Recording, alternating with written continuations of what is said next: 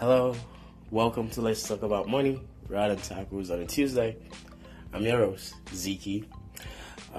Today I have something interesting planned, and we'll be talking about the American healthcare system and how it affects you as a student.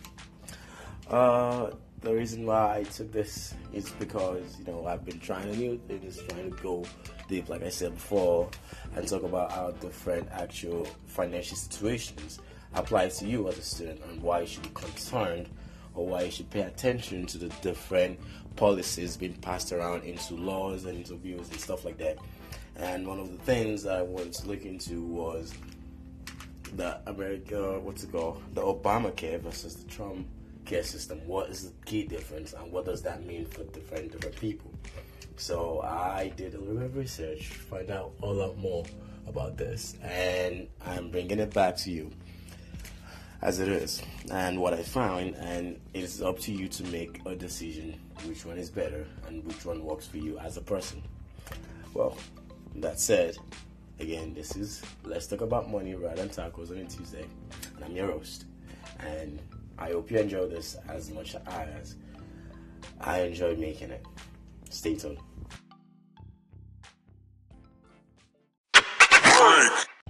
So, the American healthcare system. As we all know, the United States does not have a universal healthcare system, and that means there is no universal healthcare coverage. And only recently was there a legislation mandating healthcare coverage for everyone, and we all know that was Obamacare that mandated that. The United States healthcare system can be best described as an hybrid one, which is pretty much there is a different ways of getting like insurance and different policies and some premiums you can buy for, and they cover like different stuff. So it's not just one thing. You can get like there's the government plan, the Medicaid, the Medicare, and then there's like the private insurance, and even in the private insurance there's like different kind of tiers into it. And it is really high. Like the cost of insurance is one of the reasons why most Americans have problems accessing healthcare, because most people don't have insurance, especially when it comes to young adult transitioning from college life to getting a job and moving away from the parents' plan to living on their own. So that little window, you have a lot of people from the age of 26 to older that do not have healthcare insurance. And so one of the things is, why is healthcare services so expensive in the United States? One of the reasons for that is the new cost for like the new technologies and the prescription medication. There is each pharmaceutical things coming out with new drugs, with patent and stuff like that. Those rises the cost of the healthcare system, and those rises the cost for like the insurance and the premiums.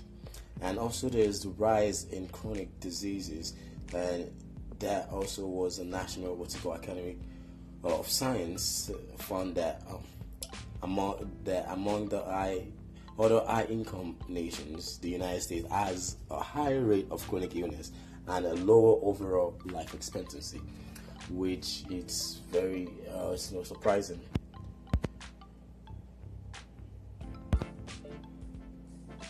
Which is no surprise when you think about like the different kind of like the GMOs and all the things just in the body, and so there's a lot of factors that play into that. And that's one of the reasons why healthcare is very costly in the United States.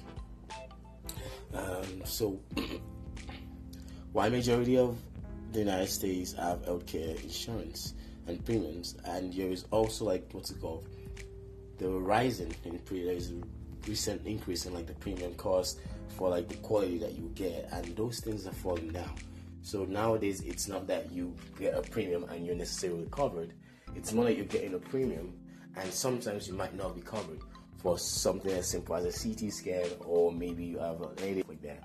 And due to the cost of insurance and the premiums and all the lack of coverage, most people can find it difficult to take a simple illness to the doctor and just talk about it and see where it goes, just because of the cost that will cost them, and that in itself decreases the life expectancies for most people. And this things like kind of like interwoven, and the reason why I'm mentioning them is just to give you an idea of why and what is like what our ecosystem is and why it's that way and what the effects are on different people.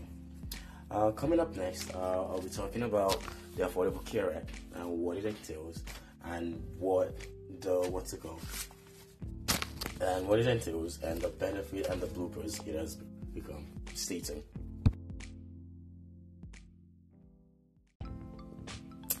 Alright, welcome back. As I was saying earlier, I'll be talking about the Affordable Care Act just a little bit, just to give you an idea of what it is. And as it's also known as the Obamacare, and it was put into act. It was signed by President Obama in March 2010 into law, and the provision included intended to expand the access of the healthcare coverage and increase consumer protection and emphasize the prevention and wellness and promote evidence-based treatments and the administrative efficiency in attempts like curb the rising healthcare cost. So in the beginning of 2014, almost all Americans were required to have some form of health insurance from either their employer or an individual one or through a public program such as Medicare, Medicaid.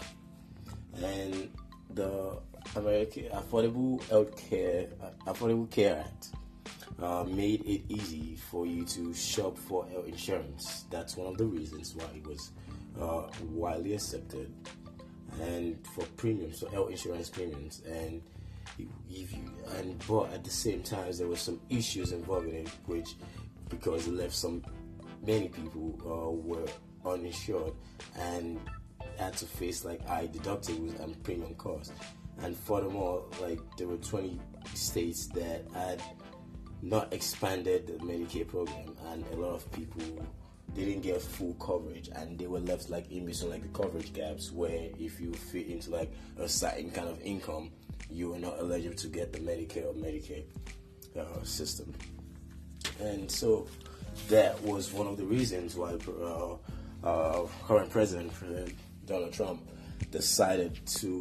wanted to scrap the Affordable Care Act, because most people complain about it. It was a hit or miss when it comes to that, and some people were left unsatisfied with it, and others were okay with it.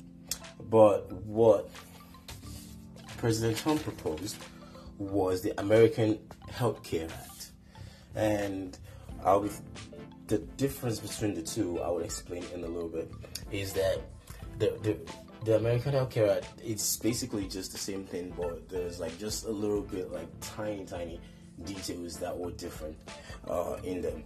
So what I would like to do is just do a quick comparison of the two. And so just like to look at the key policy differences. And for the American for the Affordable Care Act, there is a federal tax penalty if you don't get health insurance. But unlike that, the American Health Care Act allows you to go without getting health insurance, and you don't get any penalties for it. At the same time, both of them are granted subsidies and tax credit for health insurance premiums. So if you are a person in need of health insurance, you'll be given tax breaks in both of them, in both cases. And this is according to the eHealth. The income limit for the different, that's where there is a little bit difference. To get the tax credit, the income limit to get the tax credit for the Affordable Care Act is you have to be earning, I think, about $47,000 a year as an individual, or as a family you have to be earning $97,000 a year, and that leaves like a huge gap. Like when there's a tax rate, if you just a little bit above that, then you have you're left in like that little coverage gap where you don't get covered by the government's insurance.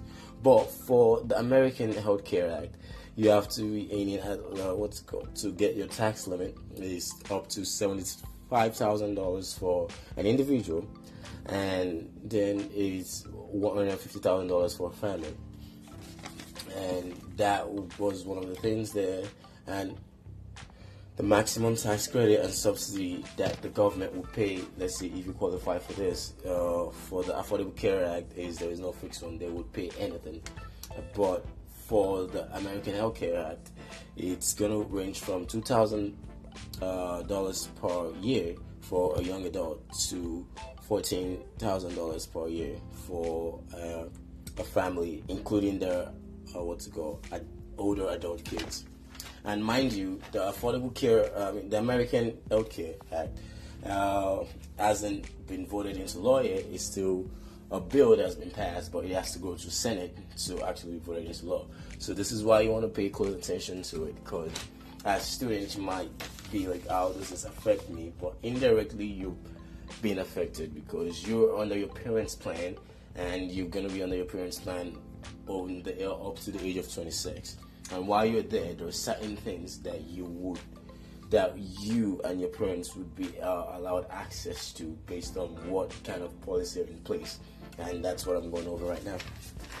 And the other thing you can look for is can you buy a plan that doesn't cover a benefit that you don't want? So can you scrap some benefit in there, some, let's say, if you're not interested in the mental health coverage, and can you just buy a plan and then skip that? According to the Affordable Care Act, you cannot do that.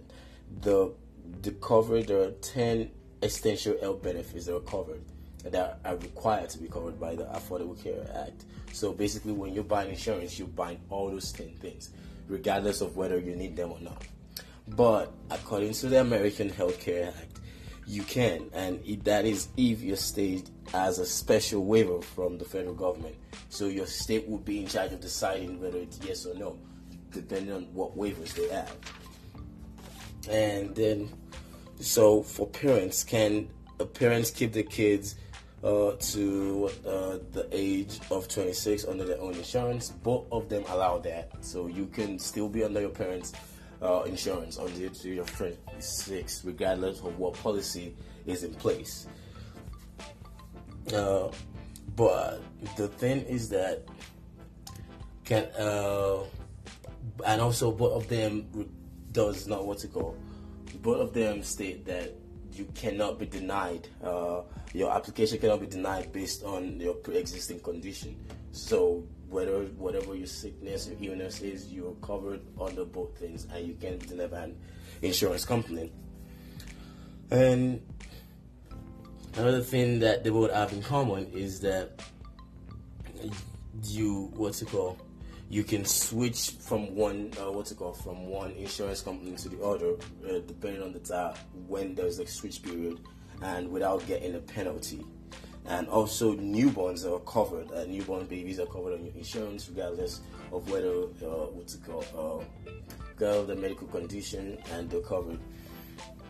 And also there is an enrollment period where you can switch between insurance for both parties. And the differences, the key differences that we could look at is depending on your pre-existing condition. If you don't have insurance for several months, according to the Affordable Care Act, if you go back to get to get insurance, you can't be charged more. But for the American Health Care Act, if you are uninsured for several months and you have a pre-existing condition and you try to go back to get health insurance, there is a possibility that your health insurance company would charge you more, and you pay more than a regular person.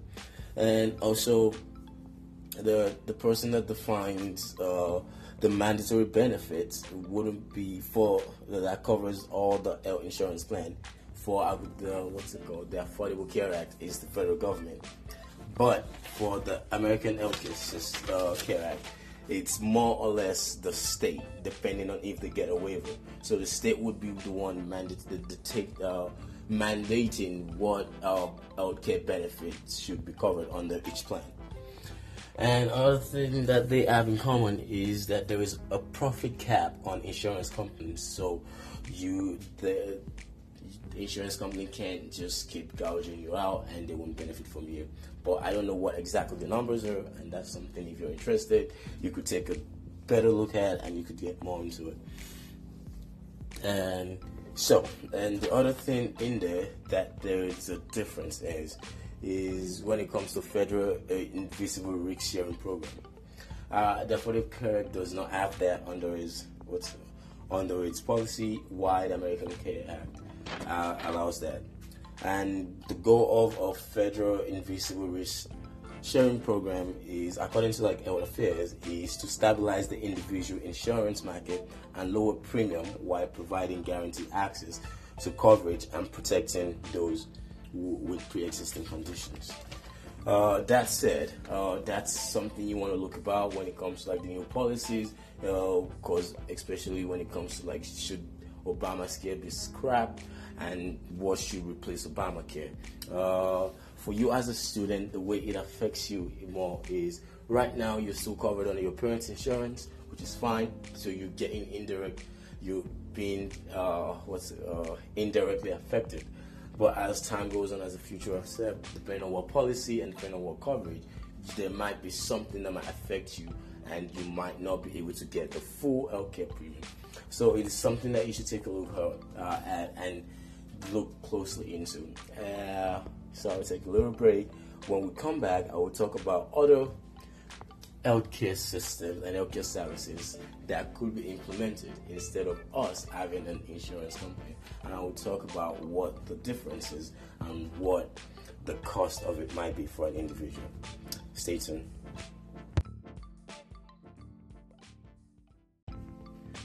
All right, welcome back. So, to wrap up today's episode of Let's Talk About Money rather than Tacos on a Tuesday, I would just like to tell you, just an eye opener, that there are different, care services in different countries, and there are different systems everywhere. And as of right now, America is using the hybrid healthcare system, which for some people it works fine, and for others it doesn't work. And for you as a student, it is your job, not your job, but it is in your best interest to know what these things are. Because as we're going from college, we're graduating to getting a job, to becoming an adult, you'll be more involved in all this other stuff. So I just did a quick research just to tell you what the other services are, and what they look like and what they feel like, and what countries implement what. So there is the one called the National Health Service, which the National Health Service services are delivered by the government salaried physicians in the hospitals and clinics that are publicly owned and operated by the government or through tax payment. And although there are somewhat private doctors, but they have specific regulations on their medical practices, and they collect the fees from the government. Some countries that uses this system, UK, Spain, and as good as this is, the only thing about that is there is going to be an increase in taxpayers' money. When you think about it, we're paying a steep price in taxes, which for some people it's affordable, for some people it's not okay. But when you have something like that, you have to pay more taxes just to get those coverages involved. And also, I don't know how effective it is, but for those countries, I think it's working fine for them. And another one that there is available is the National Health Insurance System, which is just saying that it's just a single administration that collects all the insurance fees and then pays them out to the different medical facilities, which are publicly financed but are not publicly provided.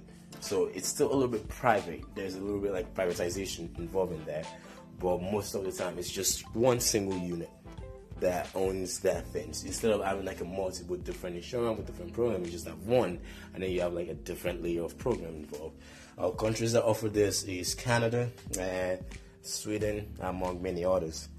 And the last one, which I want to touch on, is the multi-payer health insurance system.